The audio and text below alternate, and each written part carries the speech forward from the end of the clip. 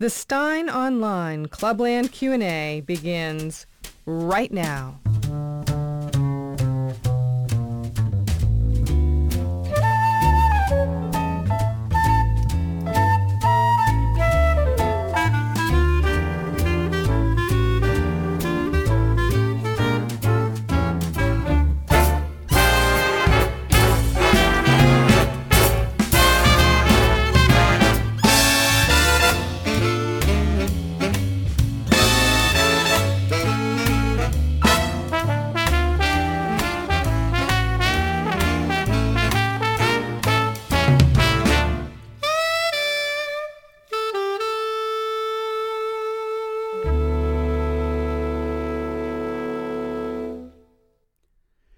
Hello and welcome along. This is another live Clubland Q&A here on Steyn Online.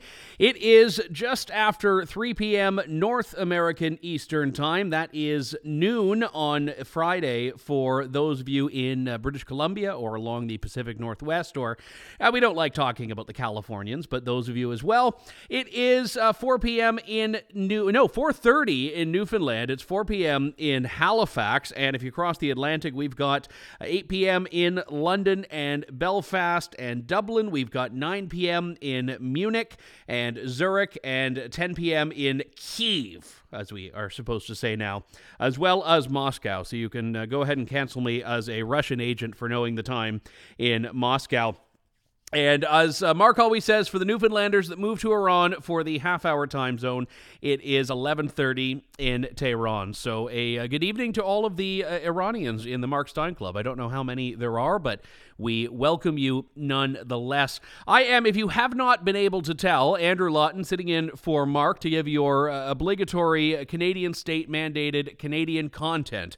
If you've been following any of what Justin Trudeau and the Liberals are doing, you'll know they are in the process of regulating the internet beyond what's ever been done before. And one of the regulations involves mandatory Canadian content on online publishers. So we are making sure we are C11 compliant here on Steyn Online so that Justin Trudeau doesn't freeze the bank accounts like he does to Canadian truckers. So that is our solemn token that we offer to His Majesty's government in Canada. But I am going to, over the next 57 and a half minutes, take your questions on anything and everything. And if tradition is any indication of future events, there will be those who did not read the first line in the post to submit their questions for Mark, who is not here right now, but I will do my best to answer them. And I won't even subject you to my attempt at Mark's accent. I feel like I would never be invited back as a guest host if I tried such a thing. Thank you to all of you, though. Let me get a question here from Eric Dale, who writes, Andrew and fellow club members, what are your thoughts regarding the quote-unquote voluntary buyback of farms in the Netherlands? How exactly is taking perfectly good farmland and paving it over good for the environment? Have the Dutch people considered what their own lifestyles will be like when there is considerably less dairy and meat being produced? As you are Canadian, I think your people, can you say you people? Your people? I don't know. Your people would know a thing or two about how fertile arable topsoil is a much scarcer resource than most people would imagine. Well, so as a Canadian, I know very well the problems of quote-unquote voluntary. Because, I'm in the midst right now as a firearms owner in Canada of witnessing a voluntary buyback that if not enough people subject themselves to the voluntary buyback, it becomes a permanent buyback before long. As I was reading Eric's question, I was reminded of the old Joni Mitchell song, which I've never liked, about, they paved paradise and put up a parking lot. And it was funny because that song used to be like a left-wing anthem against doing what the left now celebrates, which is paving natural environments, paving nature, and putting up something that is unrecognizable to the original natural use of it all. And the Dutch thing is absurd because if you read the wording from the government, it's, we want to close down 3,000 of what they call the peak polluting farms. And it's a voluntary buyback. You can voluntarily sell it at 100% market value to the government. And if you don't voluntarily sell it this year, then next year it becomes involuntary. So, I mean, why even bother with the voluntary? Why even do this ruse of we're pretending that you have a choice in the matter?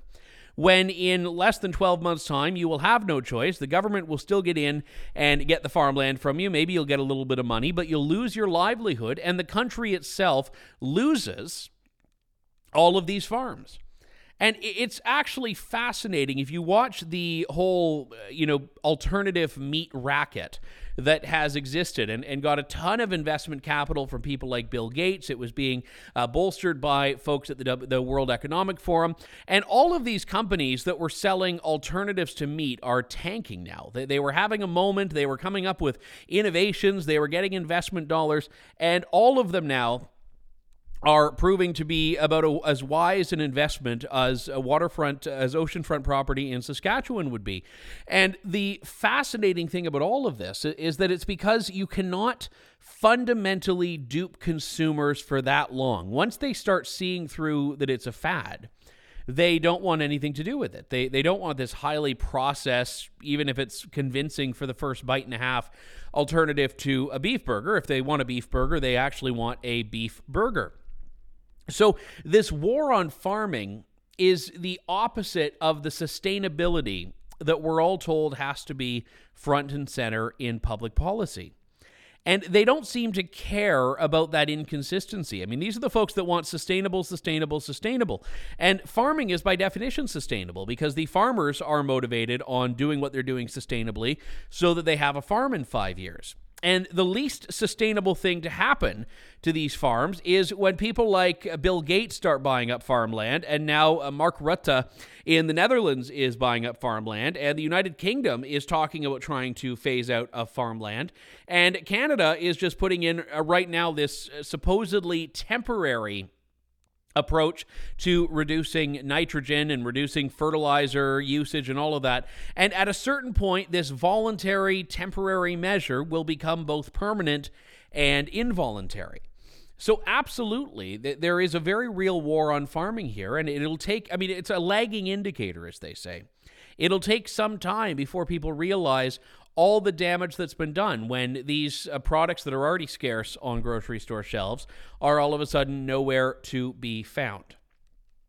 Jamie writes about the Kanye fiasco. What do you think about it? I have a high tolerance, Jamie writes, for a high tolerance level for the things we're supposed to cancel people over, but his latest comments are beyond the pale. I had hoped that he might be a way for Trump to connect with the traditionally Democrat voters who care for whatever reason what celebrities think. I believe that's supposed to be think.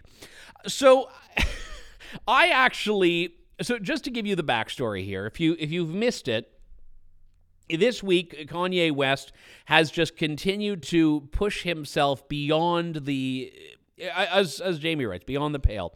He was on Alex Jones's show and managed to do something very impressive. He made Alex Jones look like the sane one on Alex Jones's show, because Kanye was up there talking in no uncertain terms about how he likes Hitler and he thinks, Hitler did some great things and all of this stuff. And Alex Jones was like, well, I don't know, no, the Nazis were bad. And then Kanye is like, well, no, actually, the Nazis were fine. And Alex Jones is just getting increasingly nervous that he is not able to tame Kanye, who for whatever reason was wearing a full, not even like a balaclava. It was like a full facial covering thing as he went on Alex Jones' show and talked about how great the Nazis were. And Kanye has been in a downward spiral for years, but even in the last couple of months, it's been clear that this anti-Semitism thing is not just a little phase he's going through, and not that would be excusable. And it's not something where he's just kind of pushing things right up to the line. No, he's going further past the line than most people ever would dare to, which I think is that old line about how if someone shows you who they are, believe them. And he surrounded himself with a bunch of, bona fide white supremacists. And this meeting at the Mar-a-Lago with Trump, I thought was just a profoundly stupid thing for Trump to take given the circumstances. But I'm going to actually claim vindication on the Kanye thing, because I remember having this conversation actually on the Mark Steyn cruise in, I can't remember if it was 2018 or 2019, when Michelle Bachmann was saying that, she thought it was great that Kanye had come over and was talking about all the right things and taking photos with Trump and all that. And I said, yeah, it's fine. If Kanye wants to be a Republican and vote for Trump, I don't really care. But I objected to all of the conservatives who had, never listened to a Kanye song in their life, flocking to him, saying, wow, see, yeah, conservatives are hip too, Republicans are hip, we're winning, we're winning, we're going to out-celebrity the Democrats, and people that thought this was a meaningful thing that should be embraced, as opposed to like, okay, great, he's here, he's on our side, so what?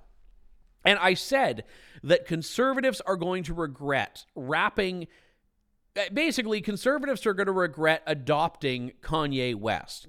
And now, admittedly, I didn't predict it would go as poorly as it had, but I still think the point I made stands. And there are two reasons for this. Number one, the whole argument the conservatives should be putting forward with celebrities is not that, wow, it's great that some of them might say a conservative thing once every 5 years. We should be putting the argument forward that what they think about politics really doesn't matter.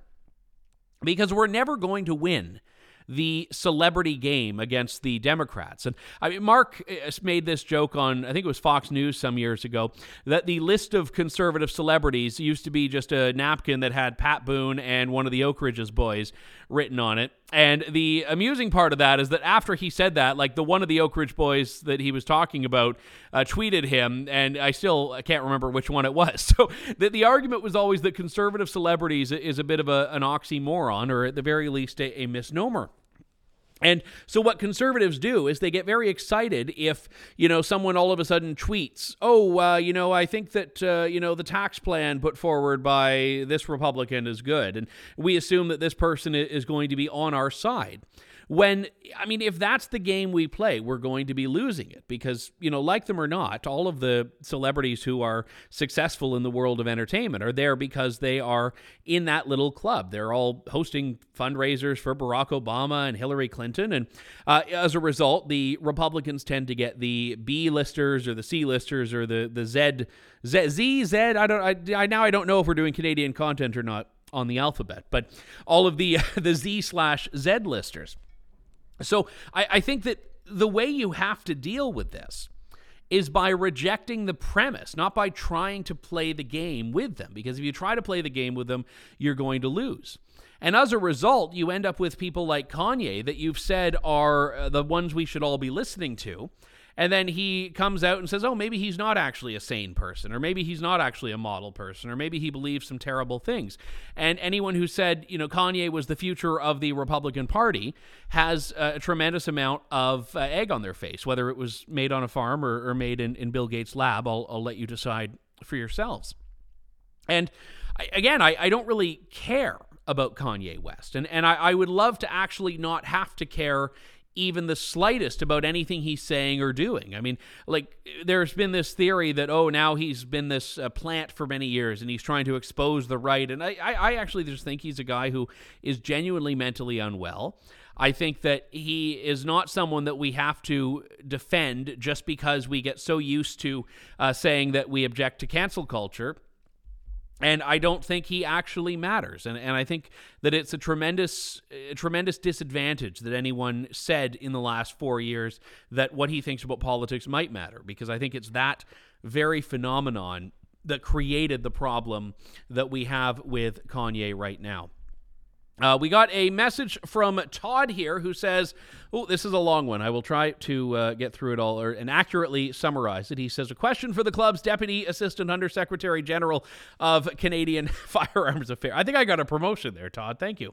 Of Canadian Firearms Affairs. The assault on legal firearm ownership has ratcheted up once again with last-minute amendments to Bill C-21, essentially prohibiting all semi-automatic rifles and shotguns. The evergreen nature of the legislation prohibiting all... here we go. Leaves the door open to prohibit any additional firearms in the future. This latest action doesn't just impact sport shooters like myself, but now millions of hunters and rural Canadians as well. I'm sorry. I want to get to the substance of this, so I'm reading it and getting across here. My questions: has the liberal elite, liberal and NDP leadership overplayed this firearms issue and invited a popular backlash, not just from millions of affected sport shooters and rural Canadians, but also the population at large? Draconian vaccine mandates didn't do it, and honestly, I think it's doubtful to be the firearms issue. But is there a third rail they could possibly touch some remaining universal aspect of Canadian life and values? That if Trudeau completely broke it, then a sufficient and course-changing response might be ignited. Canada's Maloney moment. So I'll try to set the stage here because Americans will be just so utterly baffled when I describe the gun laws in Canada, which is to say that we have very strict and stringent licensing. And as Todd mentions, who he says in his question here, he's a gun owner. Canadian gun owners are very rigorously vetted and screened, and the government actually runs daily background checks on Canadian gun license holders. And if anything comes up in that thing that wasn't there yesterday, they can very quickly move in and take away people's guns. So it's very difficult compared to the U.S., compared to most states in Canada to get a gun. Once you have your license, if you're getting something that's restricted, like a handgun, before they're completely illegal, which they effectively are now, or, the AR-15s before they were prohibited, you'd have to go through some extra steps, and it would have to be registered to your name, and there was a transfer process. And what the Liberals have done in the last 3 years is they've systematically gone through and tried to prohibit huge numbers of firearms. It started in May of 2020 when they just, with the stroke of a pen, the Canadian equivalent of an executive order, prohibited 1,500 types of firearms. Most of them were semi-automatic rifles that just looked scary, the AR-15, the Mini-14. And when they did this, they made it so that you could not take them out of your house. You could not take them to a gun range. If you own them legally, you couldn't do anything with them. And I had a couple in that category. I still do. And gun stores that had inventory of these things could not sell it and could not return it. Now, it has been more than 2 years since that. It's been 2 years and 7 months. And the gun businesses in Canada that had, in some cases, hundreds of thousands of dollars of inventory on these guns still have them sitting in their warehouse. So the Liberals don't think of the facts or the long-term implications here. So what the Liberals did is they prohibited those, and then they added more guns to the list. And then they went after handguns and now have prohibited any purchases or transfers of handguns. So if you have one, you're able to keep using it, but you cannot buy a new one. Now, interestingly enough, when they announced they were doing this ban, I bought another one. And I bought it, I believe, in August. And they initiated the paperwork for it. Now, the paperwork is normally a couple of days, but the government has still been sitting on the paperwork for this since August, and I still don't have the gun because there's such a backlog, because Justin Trudeau has actually sold more guns than any other salesperson in Canadian history ever could have, as is true in the U.S. as well. Whenever people think the government is going after their guns, they go out and buy more of them. So there is like a 6-month-long wait to get your hands on a gun that you've legally purchased in Canada because so many people have bought them, thanks to Justin Trudeau. And then the latest change, and this is what Todd's asking about here, is that they're going after virtually any semi-automatic rifle or shotgun in Canada, which, if you know firearms, includes a heck of a lot of guns that are used for hunting. They're not used for killing. They're not used in gang applications in downtown Toronto. They're used for hunting, for ranching. And all of these lies that the Liberal government told for years, we're not going after hunters, we're not going after sport shooters, are proven to be an absolute lie. And what they're doing is trying to go after this very systematically. And at a certain point, you'll be left with, just your great-great-great-grandfather's Revolutionary War musket, which had been willed down for generations. And that will be the only legal gun remaining. And then you give it 3 weeks, and great-great-great-grandpa's musket will be prohibited as well. And this is incrementalism working in favor of the Liberals. And again, the problem in Canada, though, and this is why I'm pessimistic that Todd's theory here, that this will be the bridge too far for people, actually holds, is because in Canada, gun owners are a very small minority. There are 2.2 million licensed gun owners in Canada, a country just shy of 40 million people. And I'm sorry to say, those are mostly conservatives, but not enough to tip the balance in any election. So what happens is Canadians are dealing with a complete majoritarian impulse that all of these voters in Toronto and Vancouver and Montreal who have never seen a gun or met a gun owner in their lives are able to set the agenda, and it's gun owners like Todd and like myself that have to pay the price. And people, when they see that it hasn't affected gun crime at all, which is what happens. I mean, the last 2 years, we've had the prohibitions of the evil, scary AR-15s, and it has not done anything to stop gun crime in downtown Toronto. Their response is not, wow, this gun control stuff didn't work. Their response is, well, I guess we didn't go far enough. I guess we should have done more. And it's the same as they do on COVID. When all of these COVID measures fail to do anything to stop transmission of COVID, they say, well, I guess the problem was that we didn't go far enough. We needed more mask mandates. We needed more vaccine mandates. They don't just say, well, maybe we were on the wrong track on this stuff in the first place. So, I did an interview just the other day with the leader of the Conservative Party of Canada, with Pierre Poilievre. And Pierre Poilievre has said all the right things on this. He's for law-abiding gun owners. He wants to roll it back. But, the problem is that there isn't an election scheduled in Canada until 2025, by which time the government will have managed to successfully disarm most Canadians to such a point where there really is no functional rolling back of this. So my approach to this issue is that the best thing gun owners can do is just delay the process long enough that an election could bring in a government that is prepared to stop it altogether. So this is one of those areas where I'm actually okay with bureaucracy doing what bureaucracy does. Let's see. George writes, Andrew, no question, just some advice. Next time you're over in Europe, you might want to pick up a Javelin missile or 3 to have handy when Justin comes rolling your way. Well, I think actually, George, that the Javelin missile was also banned by Bill C-21. So my Javelin missile procurement program, I'll have to reevaluate there. But I thank you for the suggestion nonetheless. Let me see here. Elisa writes, if I were to show up to an event dressed like Winnie Mandela, should I be surprised if someone were to ask me if I were an African? Follow-up, do you think that Ngozi Fulani, who has an atypical British name and style, really baited Lady Sarah Hussey into a trap so that she, Fulani, could make a bigger name for herself in the racist activism world? Will Ngozi Fulani be able to get on a lucrative speaking circuit on so slight a racial slight, so slight it's invisible? Well, I thank you for that question, Elisa. And yeah, when I saw the photo of what Ms. Fulani was wearing at the event, it was a very traditional, what I would see, to not being an expert, but what I would see as being an ethnic garb from Africa.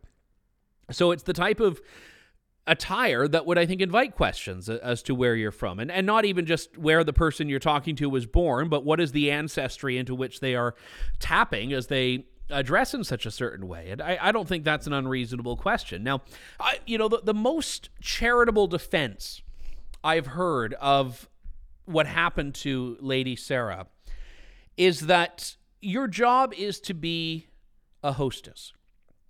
And your job is to make guests feel comfortable. And anything you do that makes a guest feel uncomfortable, it's not about, is she a racist or not, but was she doing her job as an ambassador to the palace? And I think that's a fair enough concern. I mean, obviously, if guests are feeling uncomfortable based on a line of questioning, that isn't a particularly hospitable way to treat people. But I don't buy into the fact that this woman's 6 decades of service should be washed away because of this very spurious accusation of racism. And I would agree with what Mark and Samantha Smith said on GB News earlier this week, which is that The capitulation to the mob by the Prince of Wales and by King Charles III is absolutely despicable. I mean, you have to think Prince William was raised with this woman.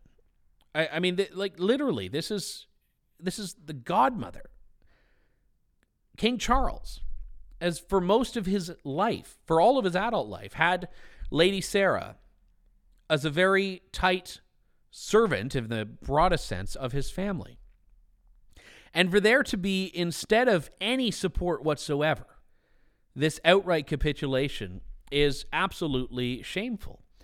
And when I look at this, and I don't see myself as being surprised by it at all, but I saw on Twitter, and I can't remember her name right now. I should have pulled it up in anticipation of this, but there was a woman who herself was, I believe, black, who used to work for, she said, Ngozi Fulani, who said that she was an absolutely horrid boss to work with, very demanding, very demeaning, and not a particularly pleasant or supportive or uplifting person. And I do feel that we're talking about a woman here who wanted the fight. And there are some people that go around in life and they want the fight under every circumstance imaginable. And if that's the case, then Lady Sarah's crime is not detecting it sooner in the line of questioning and disengaging. And I mean, that's assuming that the exchange happened as it happened. Remember that the only characterization of this question that has really become discussed is the loose transcript created after the fact by Ms. Fulani. So I don't actually buy into the fact that this thing necessarily happened the way we were all told it happened. And as to the question of, was this a trap so that she could make a bigger name for herself? Well, I hadn't heard of her a week ago, and now I and most other people in the Commonwealth know who she is. So take from that what you will. Ian writes, "Hi, Andrew. I asked a version of this last week, but Mark wasn't able to answer as most of the cues were on the 20th anniversary. We recently had the publication of the UK's most popular baby names, and once again, the winner was Mohammed for the most popular boy's name. No equivalent for the girls. A win for the sex-selective abortion lobby, I guess. What will it take for a meaningful discussion in the UK media and the UK political sphere on these demographic changes, or elsewhere for that matter? Should we accept now that this will never happen and we all just pretend not to notice forever?" Ian, well, thank you for asking that, Ian. And obviously this is Mark's wheelhouse as a demographics question, but I'll do my best to weigh in on it. I remember I didn't see this particular list, so I don't know if it was structured the way others are, but I've seen some in the past that are quite amusing, because you think, oh, well, yeah, Muhammad is only the number 2 name, and then number 3 is Muhammad with a U, and number 4 is Muhammad with an A and then an E, and number 5 is Muhammad with an O, and then it's actually amusing because they're in multiple places on the list.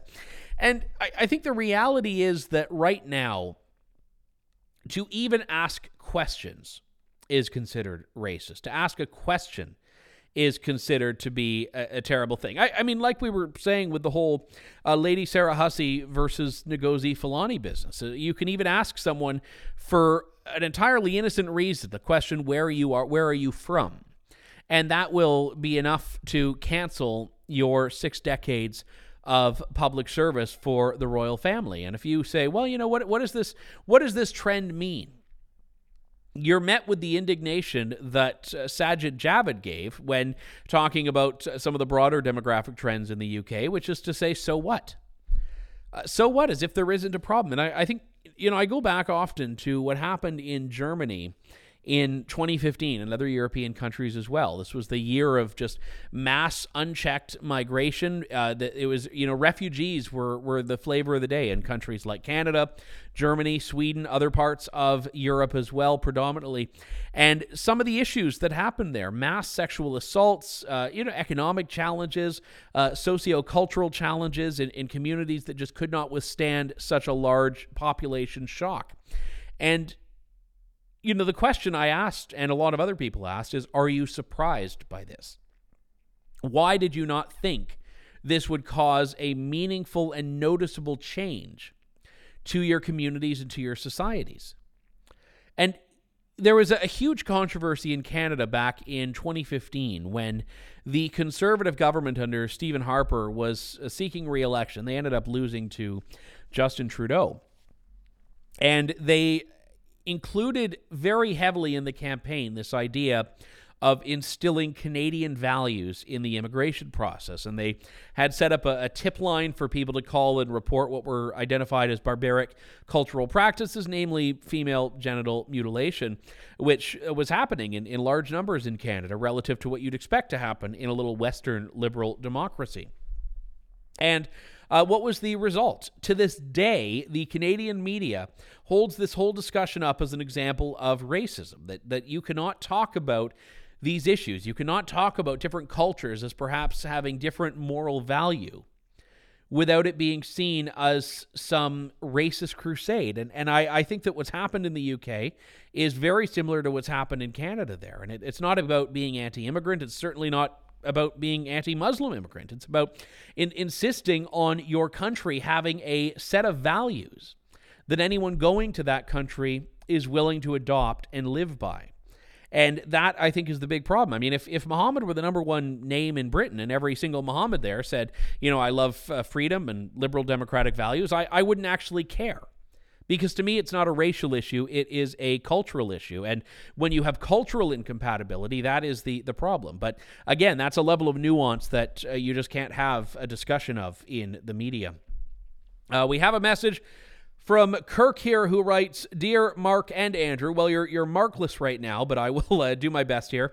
Why can't conservatives and Republicans jettison Donald Trump? He is political poison, radioactive. The latest results will be seen on Tuesday when his Senate pick in Georgia will lose, giving the Dems 51 seats when the GOP should have easily won control of the upper chamber. And it isn't that Trump doesn't give enough reason, e.g. dinner with Nick Fuentes.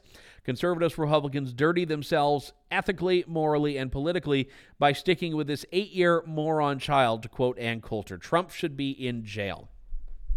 I don't go along with the idea that Trump should be in jail, but I sadly don't disagree with the idea that he is politically poisonous right now. And I think he has done... I talked about this a lot when I guest hosted 2 weeks ago, and I said, if you support Ron DeSantis because you support Ron DeSantis, fine.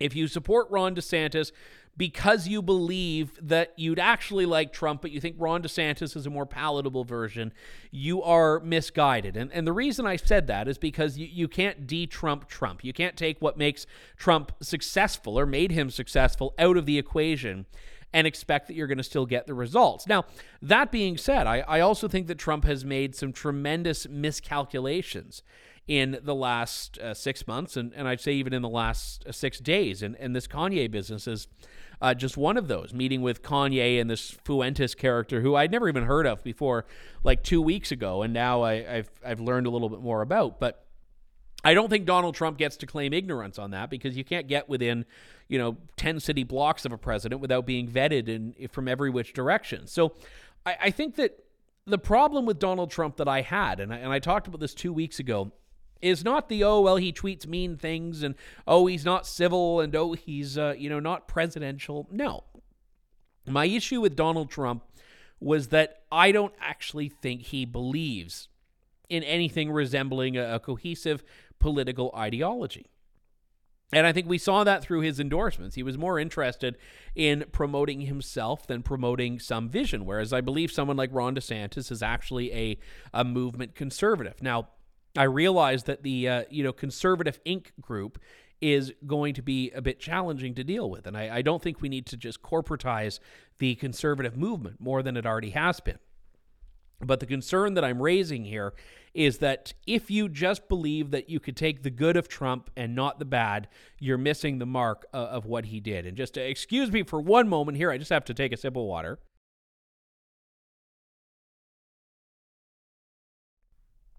Sorry about that. I don't have the benefit of throwing to a commercial or something on the live Q&A, so maybe I'll need to do what Rush used to do and get some musical parodies thrown in there.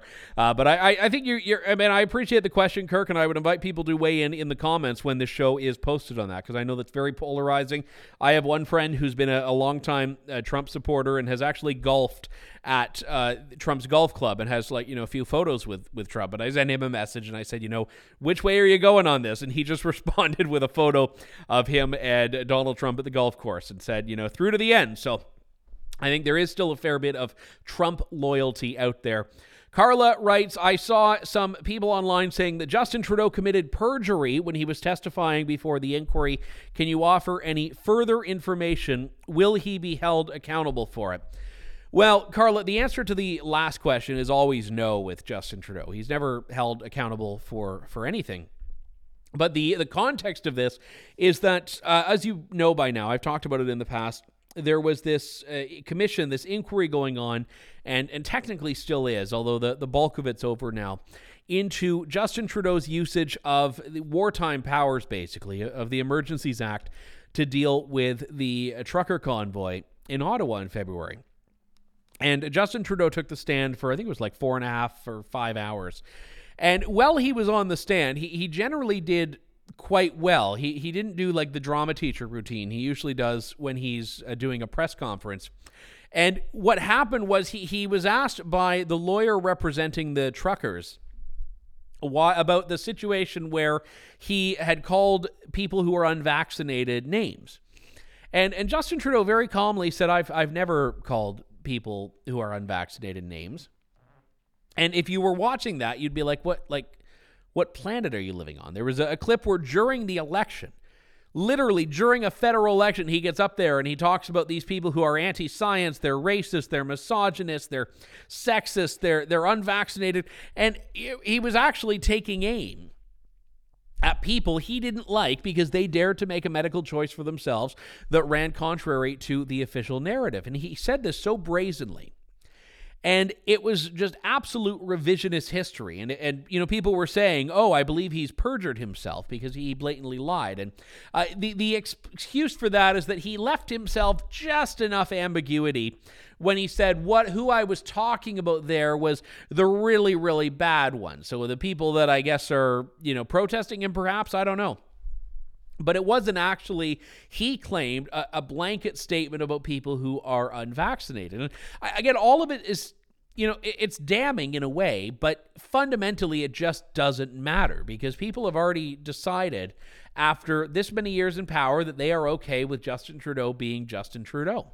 And he's almost the anti-Trump in that respect, where, the people that like him just say, oh, well, that's just Justin. I stand with him. I don't need to worry about or bother about any of the stuff that he says that's not true. I've just decided he's the guy, and that is that.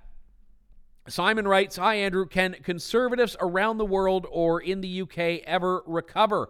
It is meant to be common sense rather than left or right, but at some point the good wholesome value of old-fashioned conservatism seems to have parted company, especially since Thatcher left Downing Street.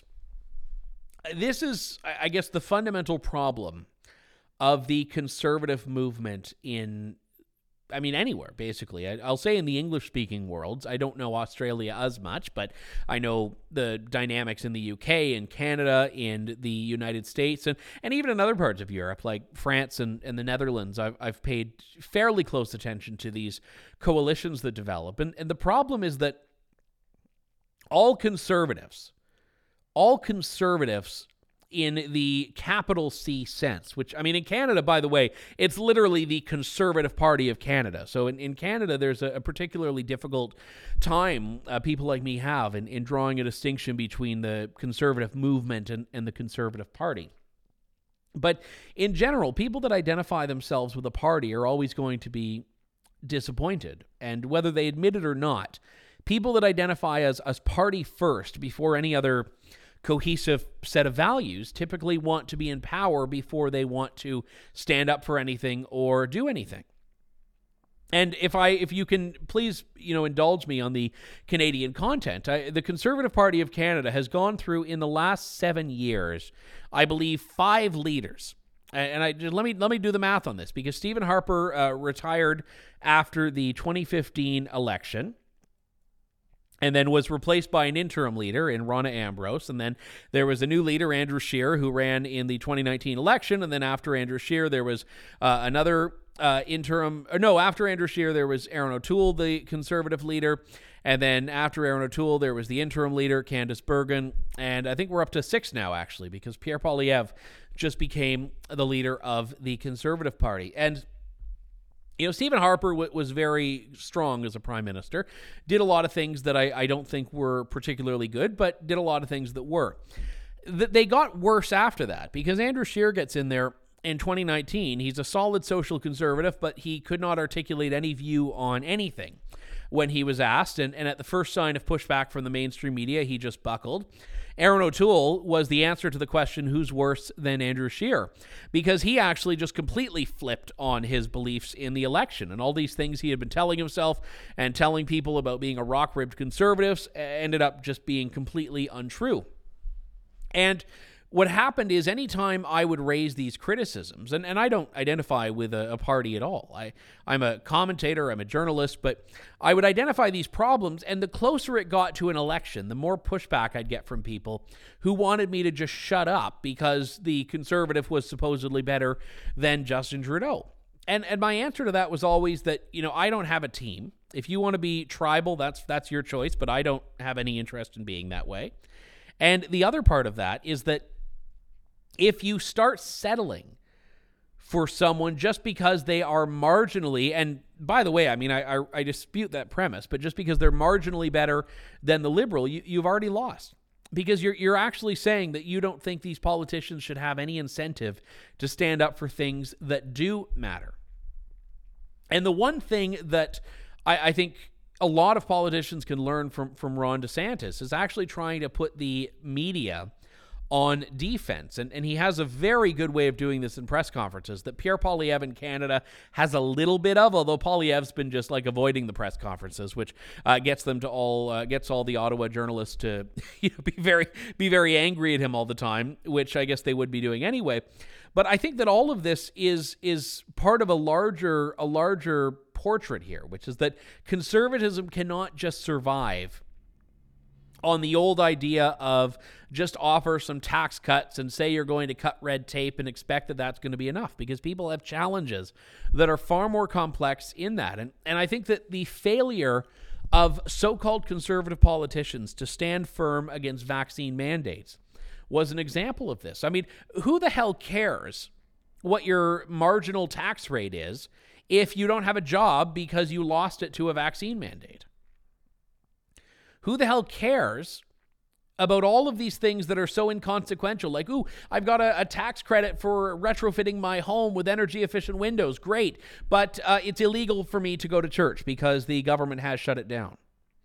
So COVID actually illuminated some very real challenges, and so many conservative politicians were just unwilling to take those challenges on. Got a message here from Andy, who writes, I believe Andy with an IE, so I believe this is a female Andy. Do you have high hopes for Elon Musk as Twitter's free speech savior? I've been concerned about the brain hacking stuff Eva Vlardingerbroek was writing about earlier this week.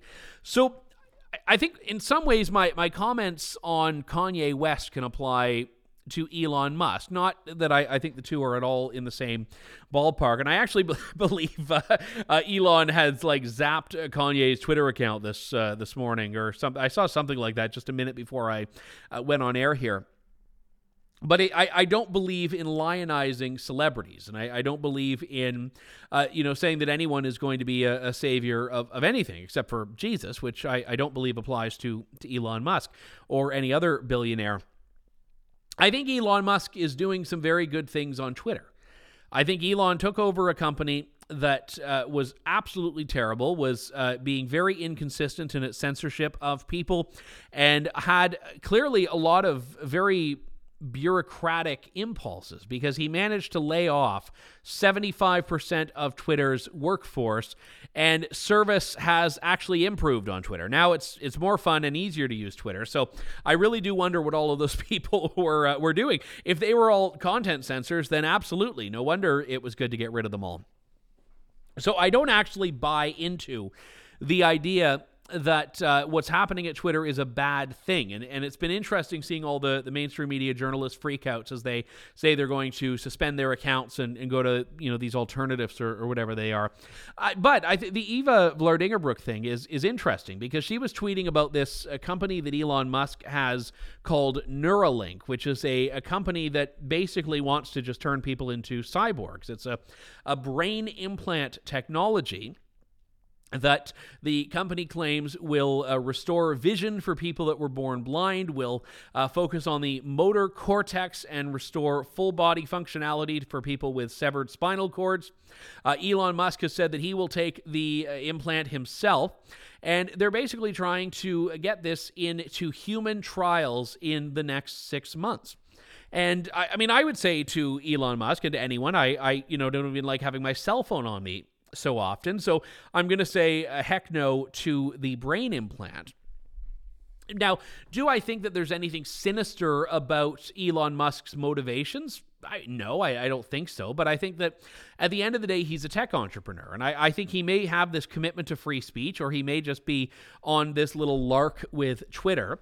But he is a tech guy, and tech innovators have all these crazy ideas. And the nature of technology is that it trends in a direction that makes technology more and more integral to human existence. So I think it's only a matter of time that people like Elon Musk are pushing for technology that literally becomes a part of the human body. And I don't think it changes my opinion of him and Twitter, and which is that he's doing a very good thing there.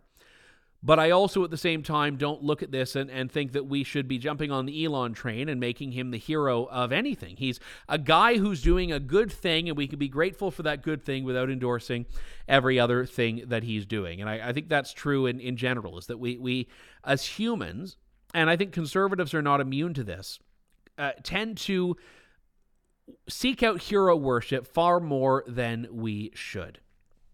Alex O writes, last night Mark mentioned that show regulars Ava, Leilani, and Alexandra will be on board this year's cruise. Will you also be on the cruise? I haven't been before, but I'm interested to know more about it. Well, I will certainly be there, Alex O, but please don't let that be an excuse to not come, because I assure you I can just hide in the corner if it elevates your cruise experience. Yeah, it's been an absolutely fantastic time, all the cruises we've done. We did one in 2018, we did one in 2019, we were going to do one in 2020, and then in-person gatherings became a capital offense in much of the world, and we haven't had one until this upcoming one in July of 2023. So we've got some of our fan favorites on. I'm not the fan favorite, but I'm going to be there. Michelle Bachmann is going to be there, and Tal Bachmann is going to be there, and John O'Sullivan and his lovely wife Melissa are going to be there. But we've also got some newbies, such as the aforementioned Miss Vlardingerbroek and Leilani and Alexandra. And who else do we have? James Bosner Lee Golden will be on, and he's a first-timer for our cruise. And I don't believe I'm forgetting anyone else. Mark is going to be there. I guess that part was a given. But it's always a great time. We have great sessions. We partied up in the Crow's Nest. And on the 2019 cruise, I sang a duet with Michelle Bachmann, accompanied by Tal Bachmann, which I think is alone worth the price of admission for my part. So you get lots of fun stuff on the cruises, and all the details on that are at marksteincruise.com. So I would encourage you to go and check that out, because it's a lot of fun. DW writes, have you ever asked someone where they're from? If so, must we cancel you for it? This is, of course, about the Lady Sarah Hussey thing. It's funny you mentioned that, DW, because I actually have asked people this question, and I was told, a couple of years ago that it's now racist to ask the question. So whenever I've met someone who is an ethnic minority of some kind, who I want to know where they're from. Like, I mean city-wise. Like, this is the thing, because I go to conferences and I'll meet people and I want to know, like, did they come in from out of town? Do they live in that city? I'm not even interested in their country of origin. But I get so paranoid now of this assertion that such a question is racist that I have to find like very weird ways of asking it so they don't think I'm asking something that has to do with their skin color. And I was in Calgary last week, and 2 weeks ago, whenever it was, and there was someone who I wanted to know if they were from Calgary or from somewhere else. And instead of just saying, where are you from? I'm like, so do you live here in Calgary or something? Which, materially isn't that much more difficult, but it's that this whole thing has to be subjected to some filter and some calculation to avoid having what happened to Lady Sarah Hussey happen to you, which I think is quite unfortunate. Lisa says, where are you from? Lisa, you've been canceled now. We can't have any of that. But I am from Trenton, Ontario, Canada, if you must know. Tom writes, what's your guess on an off-ramp for Putin on Ukraine, and is Biden and or the EU purposely prolonging it? So I must say there was this, you may remember, I think it was about 2 years ago, there was that whole controversy when GameStop was being, the stock of the store GameStop was being driven up by a bunch of these basically pranksters on the website Reddit. And it was driven up to such a huge amount because there were a bunch of these hedge fund guys that had shorted it that were losing, billions of dollars by the day or something like that. And when this whole thing came up, the line that came from one of the little ringleaders of this was, we can stay stupid longer than you can stay solvent, which ended up being true. All of these meme stock investors, they were called, could stay stupid longer than the hedge funders could stay solvent. And what ended up happening is banks quickly sided with the hedge funds and suspended trading on the stock, so you couldn't buy any more of it. And I don't know, how much the hedge funders were able to mitigate their losses to. But I think there's something to this going on in the case of Putin and Ukraine, in that at the very beginning of this, it was very much a PR war as well as a ground war. The amount of propaganda that was coming out from both Russia and Ukraine was monumental. And it was actually a bit of an interesting thought experiment if you wanted to separate yourself from the dangers and the horror of what was happening there. And you could say, imagine if World War II had been waged in the era of social media, just, seeing the way that people leverage all of this stuff and all of these things that were circulating that were clearly untrue, but just in the pace and the mentality were circulating very rapidly. And the reason I bring up the propaganda is because right now the world has largely moved on from Ukraine. I mean, yes, you still have on Twitter, all of the lefties that have Ukrainian flags in their bios, and you still have some initiatives. Like I just landed at the Montreal airport last week, and they have at Montreal airport a giant Ukrainian welcome table for all of the Ukrainian refugees that are landing there. And I think it's the only time you can get away with setting up a table in Montreal that has a language other than French on the sign. And there are still some coming in here, but by and large, the world has moved on, as they always do, from these things. And I wonder if that's very much a part of the strategy now, is get it to the point where Ukraine doesn't have that world support to rely on, to support it with money, to support it with equipment. And for Putin, who's not really interested in the casualty count, he's not really interested in the cost of the war, I think it just becomes a matter of staying stupid longer than the Ukraine can stay relevant to the West. And I say this as someone who, whatever my grievances with the domestic situation in Ukraine are, I am very much on Ukraine's side in this conflict. I have no affinity for Russia and no affinity for Putin, and I think the resilience of the Ukrainian people has been tremendous. But I also think that Ukraine became a woke calling card for people in the West that weren't actually invested in this and weren't prepared to keep up their interest and keep up their momentum as long as the war has gone on, and I think will continue to go on. So I think Putin's off-ramp, short of some massive domestic change in the situation in Russia, is basically that the world moves on and Ukraine is once again isolated from the rest of it. Let's see what else we have here. Heather writes, what do you make of the World Cup in Qatar? Should countries like the U.S., UK, Canada be participating in this farce? I dislike when I am forced to cover a sports story. So whenever like the Olympics or the World Cup pass onto my radar, it's usually because there's some political dimension to it. I mean, World Cup is soccer. That's basically the extent of my knowledge on the World Cup.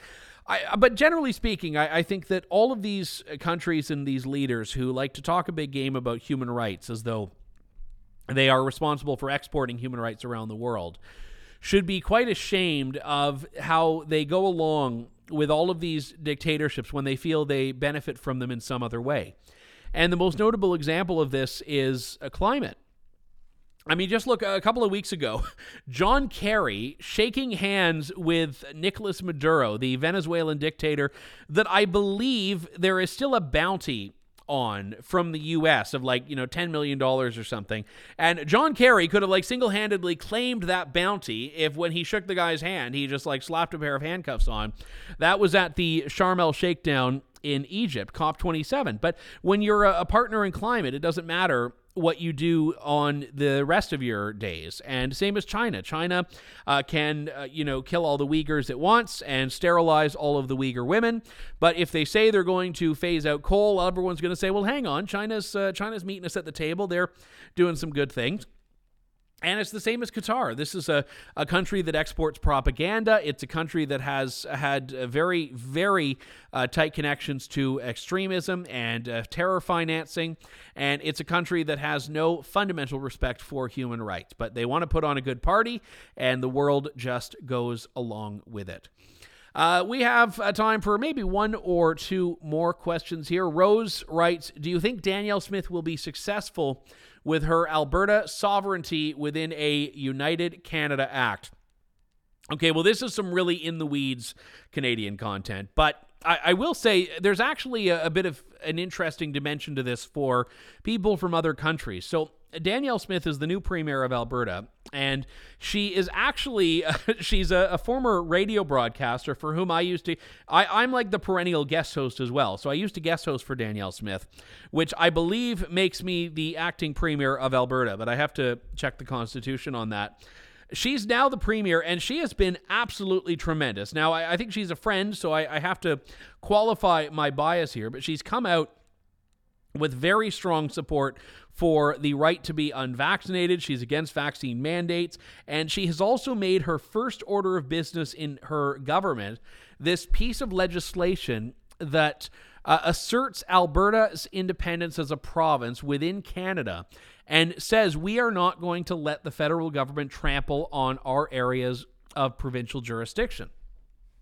And why this is so important is because the federal government, especially on energy issues, on oil and gas issues, always just, beats up on Alberta. And she's saying, no, we're not going to stand for that. If the federal government does something that is against our interests and tramples on our jurisdiction, we are simply not going to enforce the federal law in Alberta. And Alberta, by the way, is refusing to enforce the firearms ban that the federal government has put in. So I may not be able to keep my guns if I stay in Ontario, but if I move to Alberta, I'll be able to because the police there are not authorized to enforce that law, which I think is a brilliant move on the part of the Alberta government. Now, I tweeted, funnily enough, a clip of Danielle Smith talking about the Sovereignty Act, and Rob Schneider, the actor and comedian, shared that, and he, who is not an Albertan by my research, was all for it. He said this is how politicians should be. So I have to qualify that by saying what I said earlier, that I don't jump whole hog into celebrity idolatry, but it was interesting that what she's talking about in this has resonated beyond just Albertans. It's resonated with people around the world that just feel that governments are no longer representing the people. And she's come out and said she's against what the World Economic Forum wants to do. She's come out against a lot of these global agendas from groups like the UN. And I think it's tremendous, and she needs to keep that up. And I've given her a bit of encouragement, not that she needs it, when she's doing these things, because the media just absolutely tries to eviscerate her for daring to stand up for individual freedom and daring to stand up for provincial interests. And I think that's something that more politicians in the U.S. and Europe and the U.K. could all learn a thing or two about. We have time for one more question here. Melissa writes, do you agree with the Finnish Prime Minister that Europe would be in trouble without the United States? This is where I may get uninvited because I think Mark would very much disagree with my answer. I assume he would say that the U.S. is irrelevant, but my position on this is that, everyone would be in trouble without the United States. Certainly historically, I think it may be less and less true with each passing year. But oftentimes, it's the U.S. that's responsible for doing the heavy lifting that all of the other countries around the world take for granted. And, I look at just the amount of money that the U.S. puts into the UN and puts into the World Health Organization and the so-called boots on the ground that the U.S. puts in every corner of the world.